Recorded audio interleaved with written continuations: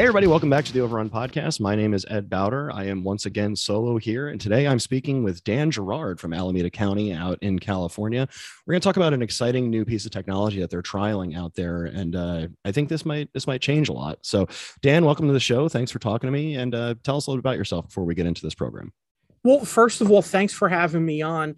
I'm Dan Gerard. I got my EMT card in 1981, and I got my paramedic card in 1985. And I rode on the North Ward First Aid Squad in New Jersey, if you could believe that. Jersey. I was in North.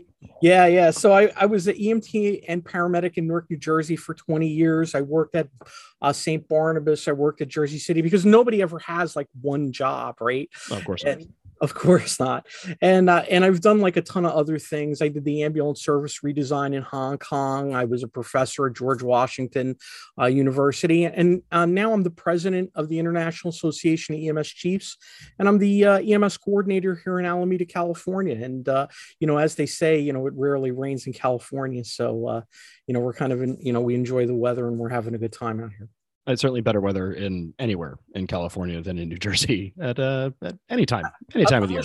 Unless you're in Death Valley where it's like 140, but yeah, that's a bit much. I'm not about that. But so I wanted to talk to you today because you recently wrote an article about a system that you're using to identify seizures in the field, and it's called the Ceribell system.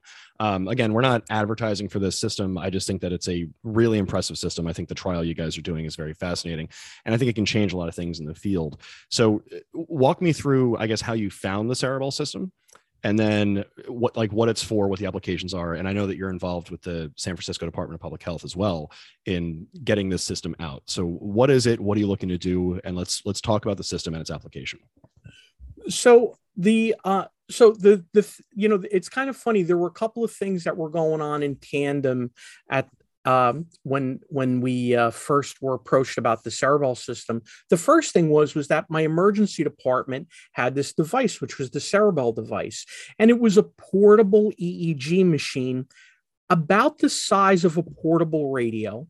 Now, normally an EEG, you need to have an electrophysiology technician come in and place the electrodes on the head. And then you need a neurologist to read the EEG. And so there's generally, even in like a big institution, there's generally a time constraint on getting this done. But the Ceribell device, the headband is easy to place. And the EEG actually has an algorithm, and it'll figure out what's going on in the brain. And we had these 3 calls that kind of happened at one time.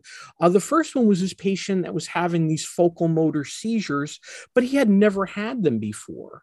And so when he was relaying this information to the paramedics, he's conscious, he's oriented. This had never, ever happened to him before. And he's got these muscle tremors. So, my guys are kind of like running through they're running through the list of diagnoses in their head. And they're like, maybe it's Parkinson's.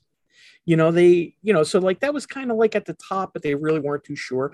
And then, they went to the hospital. And then when we did the follow-up on a patient, we come to find out that, he had this focal motor seizure. It's like, oh, wow. So, there was a little bit of education there. Again, this was a first-time event for this patient, so there was no history there. And then we had a couple of calls where these patients had these, what are called absence seizures, where patients just kind of, they might stare off into space or they blank out. And one of the patients he was having these status absence seizures. So even though they weren't tonic-clonic type seizures that status seizures that we're normally used to seeing, they still have a profound impact on the brain. They're not good for the brain at all. But my guys didn't realize it. And they brought the patient in the hospital, and the ED medical director, she called me up and she said, hey, you had these 2 patients, and, she explained to me. And I said, oh, wow, is there anything different my guys could have did? And I said, no. I mean, they did everything that they were supposed to do. I said, well, how did you guys know? She said, well, we have this device, the Ceribell device, and, we popped it on the guy's head, and, we knew. I was like, all right, well, that sounds pretty cool.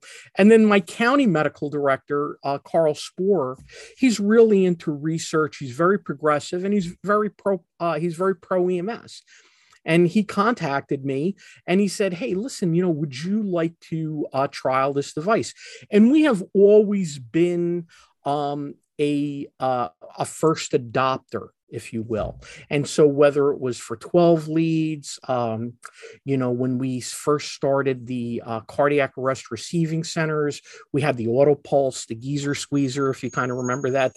We use the Lucas device now, but we had the Geezer squeezer for a little bit. And, so we were always first adopters and we always try to participate in studies.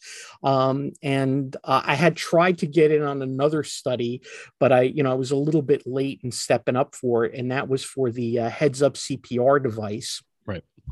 And, but, he said to me, he goes, hey, do you want to try the Ceribell device? And I said, yeah, sure. Absolutely. Our union was on board. It was an easy sell to them. And my medical director, my fire department medical director, Mary Mercer, absolutely fabulous. She was right there with us.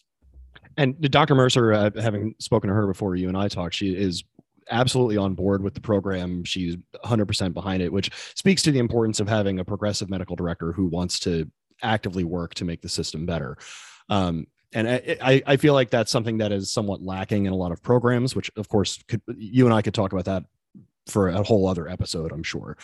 But the importance of being early adopters is you can't speak to it enough, right? So I think one of the things that happens in EMS a lot is we have these systems that might be able to make a difference, might be able to make a system work better, might lead to better patient outcomes, better patient treatments, but I don't want to say afraid, but I don't know that I have a better word for it, to adopt new programs because there's always like a what if, right? So, and it's with anything, there's like, well, if we change this, things might get worse. So we just won't do it. And we'll just kind of keep the status quo. So I will tell you, when I was still in New Jersey, one of the things I did when I worked for St. Barnabas Healthcare System, which I know it's now like RWJ St. Barnabas. Everybody's all mixed together now in the state. Yeah, I know they keep adding letters. At a certain point, it's not going to fit on the side of the building. I ran MTAC, and one of the things I did at MTAC was one of my coordinators, he had just graduated from the MPH program at New York Medical College. And I said, let's set up a cardiac arrest registry and let's see how we're doing. And so at the time, I was the chair of the Paramedic Association for the National Association of EMTs, and I had like all these national contacts. So he said, how do I do that? I said, don't worry, I know these two guys. So I called up Copass and Eisenberg in Washington State, and they sent me like all this stuff. They just like kept emailing me all this stuff, their spreadsheets and all this stuff. And we set up this cardiac arrest tracking system. And we came to find out that it was like a fraction of a percent was our survival rate. So we said we needed to get AEDs and we needed to get defibrillators. We needed to improve our CPR. So we had CPR training. We found a champion within the healthcare system to help us get AEDs. We got AEDs. And then after about 6 months, the cardiac arrest rate went to about 4%, which was pretty good because we really didn't have cardiac arrest receiving centers. Like we were still bringing patients to like Irvington General, right? Union Just going to the hospital as opposed to a resuscitation center. Yeah. And, it was like a whole process. And so, we knew that there were other pieces that were missing, and Copass and Eisenberg, I have to tell you, those guys at that time, mid 90s, they were really rock stars, and they really shared they offered to get on the phone with like the president of Newark Beth Israel and tell him what he needed to do and why it was important. And this is like pre-resuscitation academy, all those things. Just really, really, really good guys. And then, so, conversely, like we wanted to look at trauma stats. And, so now, like, I knew Norman McSwain, and I was good friends with Norman. So I called Norman up and he told us some of the things that we needed to do. And the hard part was like getting, like, University Hospital was our trauma center, and the only other closest trauma center after that was like Jersey City or Morristown and Irvington. I wasn't going to either one of those. Right. Right. So But University Hospital, like the trauma registrar and some of the people there just, like weren't amenable to kind of working with us to try to solve the problem or try to get an understanding of how we could provide better trauma care. So to speak directly to what you said, like having champions and having people that are buying off on your vision are critically important to success. And I think that's the biggest thing that's facing, well, one of the biggest things I should say that's facing EMS now is typically your medical director tends to be a physician who happens to be an emergency physician, and their exposure to EMS might be limited or zero. So, if you're working in a project and you're trying to better your treatments or better your clinical care, and you have someone who doesn't even understand how pre-hospital medicine works, that's very difficult to do, which is why I think we have to look to states like, Florida, Texas, California, where you have progressive people, at least in medicine, who are trying to progress the practice. So the Ceribell system, it's very fascinating to me because it operates as a 10 lead system in a headband that just kind of wraps around the patient's head. Most people, when they see EEGs, they're accustomed to seeing like the head dome, and people have to stay in the hospital overnight doing sleep studies and all that. This almost seems like the work smarter, not harder type of solution to EEGs. Right? Where like in the field, you're worried, like you don't necessarily even have to know how to read EEGs, or you should have a rudimentary understanding of it, where essentially when you're looking at an EEG, if you see a lot more spikes than you feel like you should see, it's probably a seizure. And if it's flat, there's no brain activity. Sort of similar to how we interpret STEMIs, where there's a million different things that you can interpret from looking at a 12 lead EKG, but predominantly we're worried about ST elevation, non-ST elevation. Right. You can get down into like axis deviations, bundles, and conduction delays and all that kind of stuff. But those are the big things. That seems like how this works to me. That's kind of the analogy I can make in my head. Tell us a little bit about like how the system actually works. I know we went through like, we're looking to see, what type of seizures they're having, but how do you envision the system working, and what do you want to do with this system, provided that it actually gives you the results you're looking for? So so first of all, the device, the efficacy and the efficiency of the device in the hospital setting, in the emergency department and in the ICU, has been demonstrated because it's FDA approved for use inside the hospital. So I want to make sure that, everyone who's listening in understands that. And that's a big thing, because that means that we can use it. It's not a weird off-label use. It's not experimental. It's already approved. It's already done. Anyone can use it. We're just putting it on ambulances now. And so right now, the whole purpose of the study that we're doing right now is to make sure that we can obtain the same quality EEG that would be obtained in the ER and the ICU. Because then after that, the machine actually has an algorithm inside that reads the EEG and will tell you when the patient is seizing. I'm not saying that at a certain point in the future, we're not going to circle back around. Like, we didn't do any training with our paramedics how to read an EEG. That may come at a later time, because they can see the EEG just like you can see the 12 lead if you're using a Life Pack or a Zoll, whatever the device of the week is. So we're going to come back to that, but we just want to see if we can use the device, obtain an EEG, and also transmit it to the hospital. And that's the entire goal right now. And then once we know that, now the app, now we can not only use that device, and we're only looking for patients that are having these absent seizures, or they might have focal motor seizures, or even patients that are having like full-blown tonic-clonic seizures. Generalized seizures. We'll obtain those as well, and we're looking primarily in obviously patients with seizure history, altered mental status, and stroke. What are the other areas we can use it in? Well, the device can also be used to detect large vessel occlusion stroke. Now, if you think about it, you might have dozens of primary stroke centers that can do, administer like thrombolytics and treat patients. But to do clot removal, in large vessel occlusion strokes, there's only X number of places that can do that, that have that capability. So to be able to identify those patients in the field and cut out a step, if you can get those patients to the correct facility immediately, it has the same impact as it does for identifying patients with trauma. The other issue, the other case that we can look at is traumatic brain injury. Patients that have occult traumatic brain injury, your nursing home patients, patients that might have suffered an injury the day before, and now they're and they might have a subdural bleed that took a day or two to develop. So now, I've identified this patient. Instead of going to the local ED, I know that this is a trauma patient. This is a traumatic brain injury. So, and those are just the ones right off the top.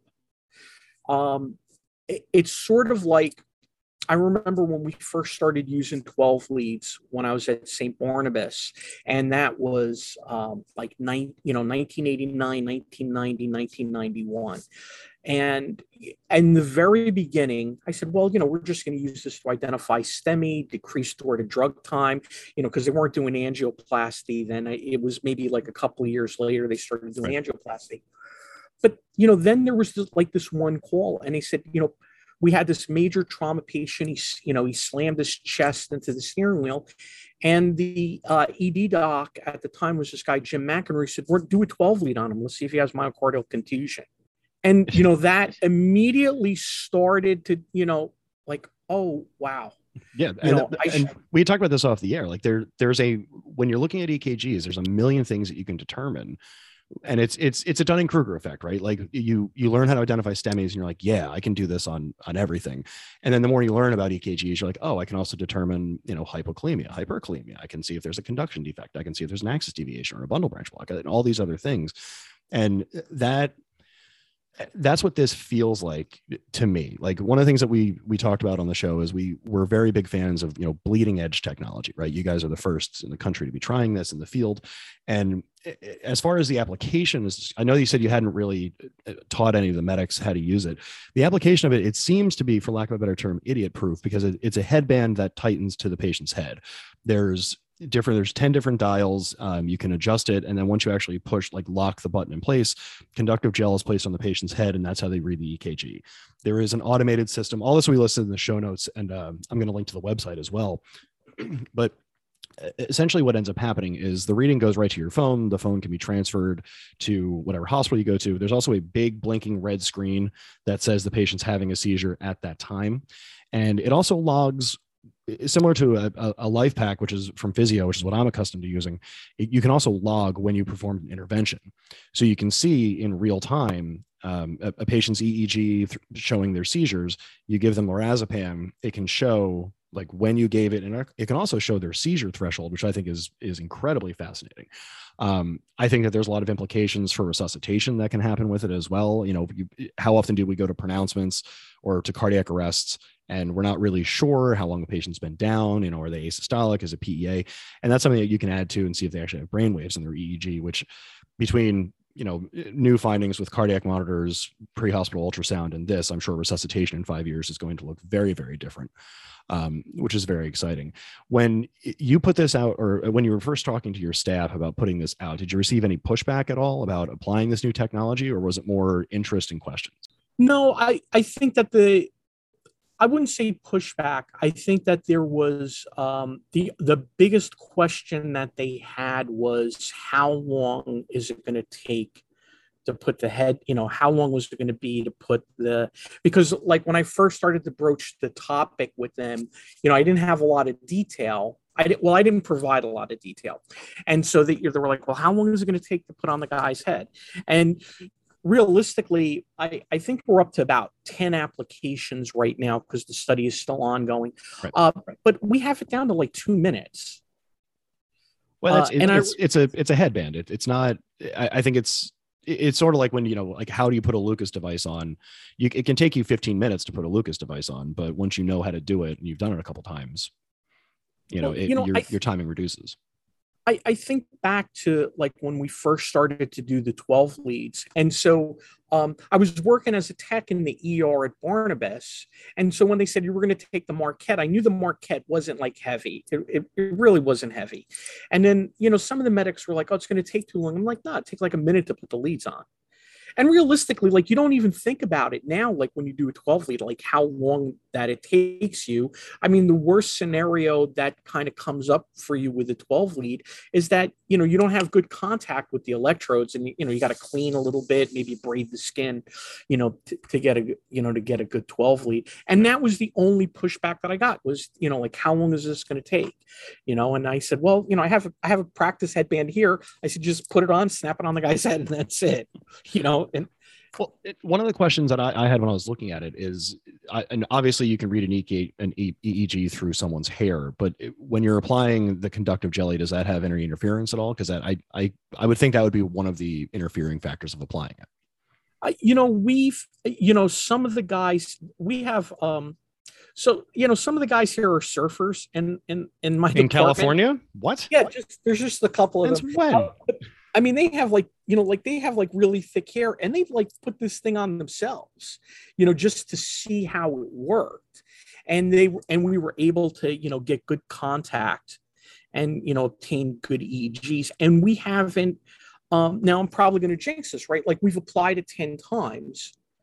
We've have 10 good quality EEGs that we've obtained, and without any issue, without any problems. So, what's the sample size you're looking to get before you've gotten what you've determined to be a good number?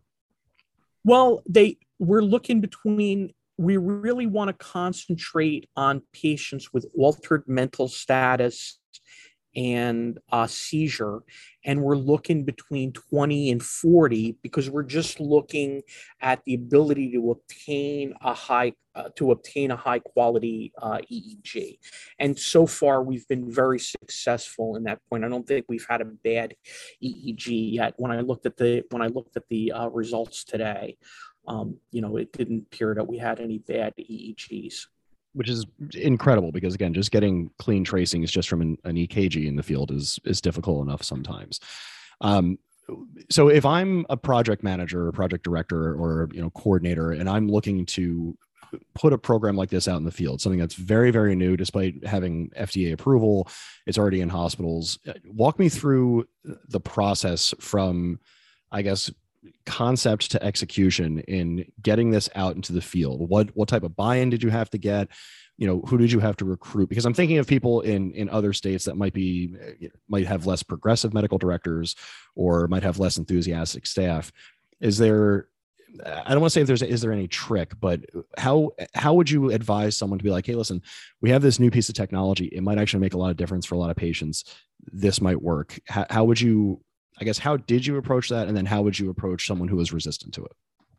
So, I always use I always use the 12 lead example. And the first step in that whole process was the cardiologist. And so for us, it was the neurologist and finding that champion. And we found her in the medical school at UCSF. And she wanted to step up and do this study. And she's very pro EMS. She bit off on this full time. She gathered a bunch of resources. She had already been working with the Ceribell people. And so, this, and she had all of this stuff already in place, how to do the study, etc. It was a little bit of a process with the IRB and everything else. I mean, that's all back end sort of stuff. Sure. Nothing that can't be overcome, nothing that can't be worked through. The emergency department medical director was critically important, because they were already using the device. They understood the value of the device, so it was not only, the emergency department person, but the neurologist at the end of the day that was going to receive these patients, etc. And they were the two key people. And then obviously my medical director, and then the county medical director. And I would give the county medical director, I would kind of put them on the same par, at the same level as this, like they're the state EMS agency. So like if you can imagine 51 counties, 51 different medical directors, Right. it could get a little unwieldy at a certain point. But having both my fire department medical director and the county medical director, and the county medical director was the guy who initially approached us. So he had sort of lined most of this up to begin with. But those are the key things. And so if you were going to do something, let's say you were looking at doing POCUS or REBOA, right? It would be that trauma center, medical director, right? Who's ever head of the trauma center, the surgeon that's in charge, the chief of surgery at the trauma center. It's going to be your local medical director, and whoever you're going to get to bite off on it at the state of in the state of New Jersey. And then the other key part of this was my union, which was local 689, and not having union support could have the union could have turned around and said no, but we have like an excellent rapport with our union on the clinical end and on the medical end. And a part of that is like this mutual respect. Like we don't use QI as a tool for punishment. I mean, legally, imagine that. Well, no, I mean, legally you can't, right? Like under the Medicare regulations, you can't use QI as, you can't use QI as discipline. But we had an excellent relationship with our union, and so when we sat down with them and we chatted with them about it, and they understood the importance of the device, they're like, where do we sign up? And I think it's very interesting to have, and it sort of is backwards to the way that it tends to work in EMS. You had a hospital that already knew of the program, that knew of the system, that knows how it works, and they kind of transmitted that to EMS, which is not usually how it occurs. And I think one of the things that tends to inhibit progress whether it's a new device or new medication is, I think EMS a lot of times tends to get that technology, and then we have to convince a whole hospital system to use it. And you saw there were examples of that with ketamine, and I'm sure with 12 leads back in the day. If I'm in a system and I hear this show and I'm like, God, Dan Gerard's got some really good points, I should probably talk to him about this. And I want to try and implement a system like this. If I'm an EMS system with a hospital that's unaware of these things, how do you think you start kind of chipping away at that resistance to put this system into practice? Is it just continuous repetition? Like, we have this, here's this data, here's this program, or do you think that there's, I guess, more effective ways of trying to get this into your system?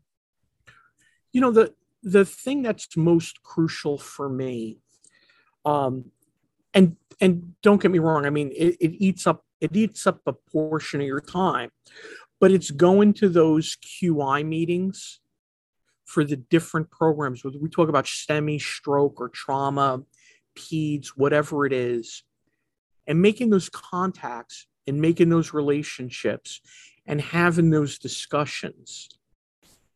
Because sometimes people know people and they're willing to make the connection and make the argument for you. Sometimes people know manufacturers of devices and they're willing to step up and bring in their QI people or their technical experts to run a study, which takes a huge load off of you, or they'll provide you the templates and everything else that you need. So, I always start at that. Who are you talking to, every week? And it has to be, like a weekly or a monthly sort of thing. You have to make out, you have to reach across the aisle and do those things. I mean, like the biggest issue, we struggle with, and everybody struggles with this, is APOT, right? Your wall times. And the emergency department.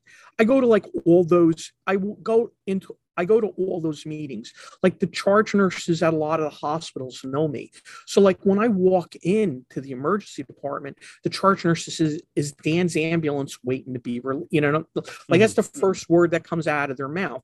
And I don't go in there with a stick, And I don't go, I mean, it would be easily for me to, like, bang on the table and say, I'm making an Impal complaint against Right. you.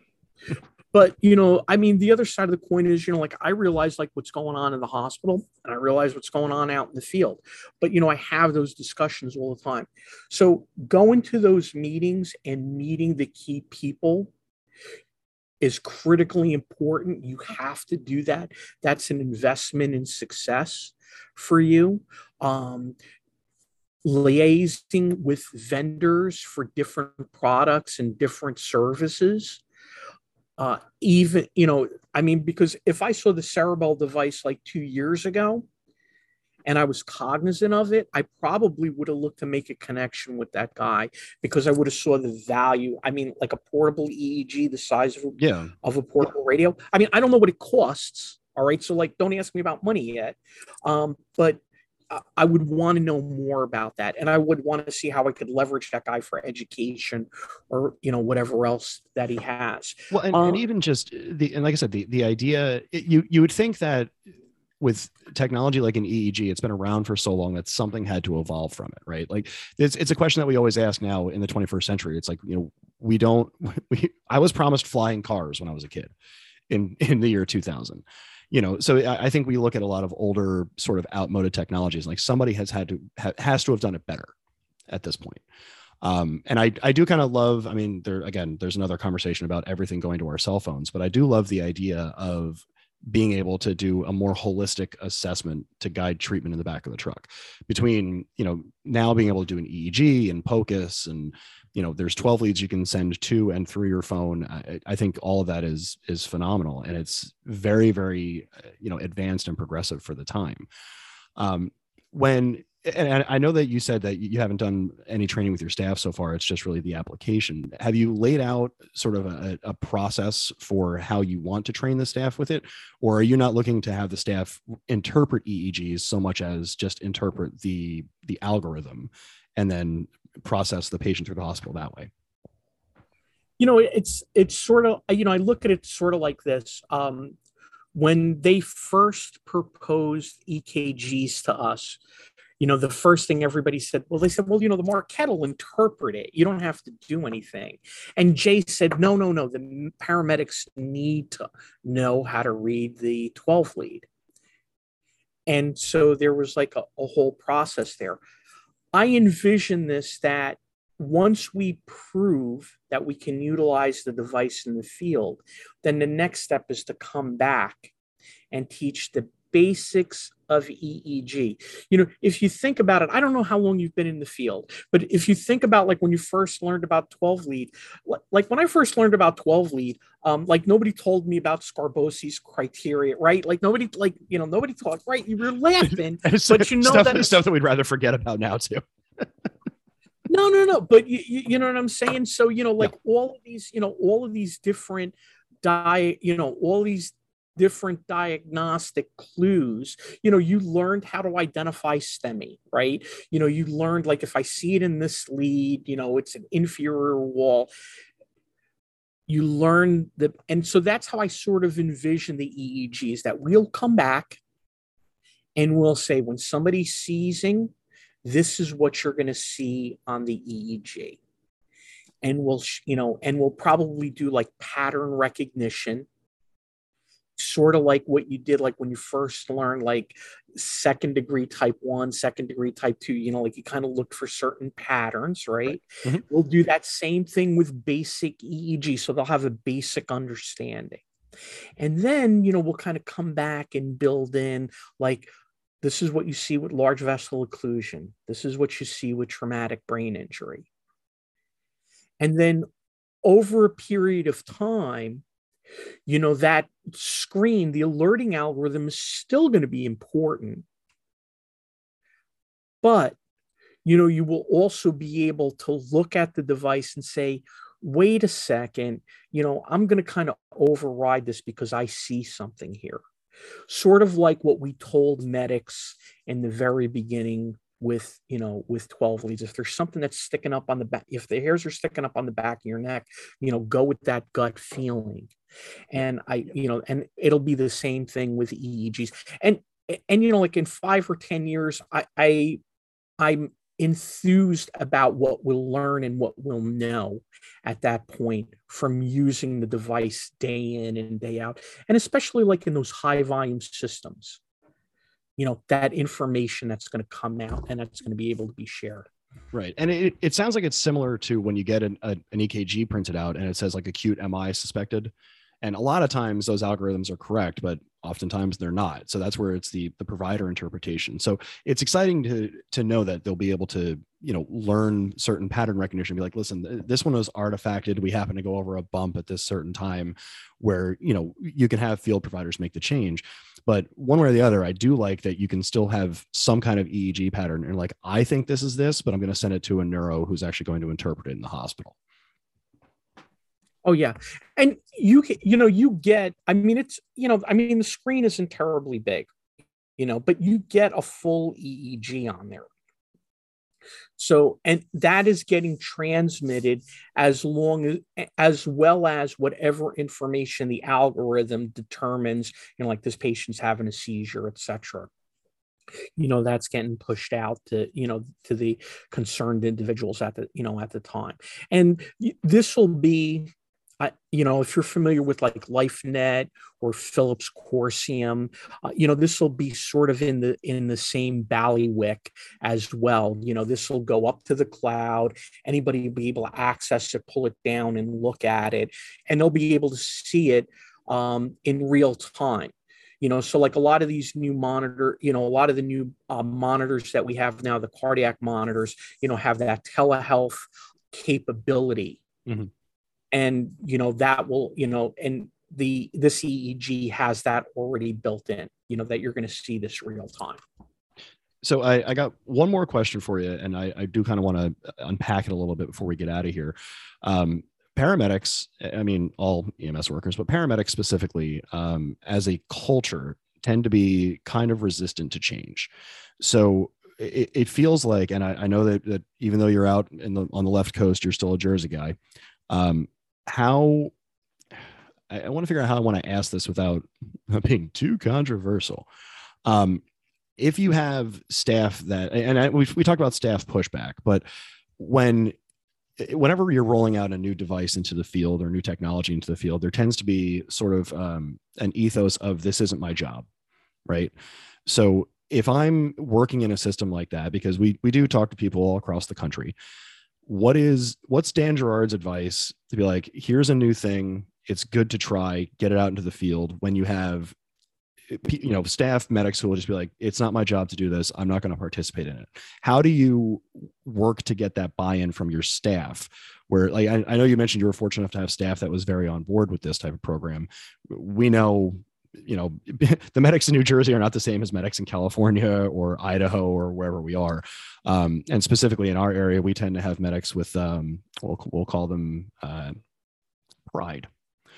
I think that's a good word for New Jersey medics, right? Yeah, pride. Sure, so how would you suggest getting staff buy-in for this new thing that it might come across as like, this is a new, instead of it being a new exciting technology to help, better patient treatment, it might come across as a new technology that is just another thing you have to do, right? That here's one more thing to add to your skill set that you're not going to get compensated for. Here's another thing that you have to do. How do you get to the staff level and be like, this is why we're doing it. This is an important thing. It can actually change things without it sounding like, a platitude. I always go back to the case study concept. And I told the Ceribell people this.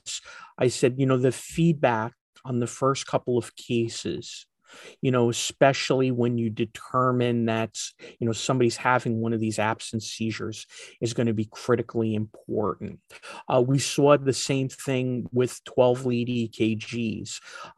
When we saw, when I was back east and we first implemented the program, that door to drug time and the outcome, you would see these patients and they would come in, they'd have these crushing chest pain, they were gray, etc. You would hit the door, they would do another 12 lead when you got there. You would have already been through the screening checklist. They just verified everything.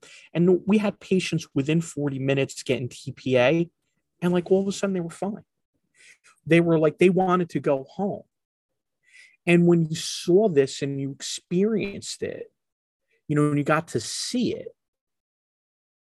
it became very real to you. Because, I have news for you. As great of a medical director that Jay was, and we had an excellent clinical coordinator in Mary Cormash, a lot of guys were like, I got to carry the Marquette. Like, I have to carry 2 EKGs into the house. But when they started to see this, they had a greater appreciation. When we instituted the not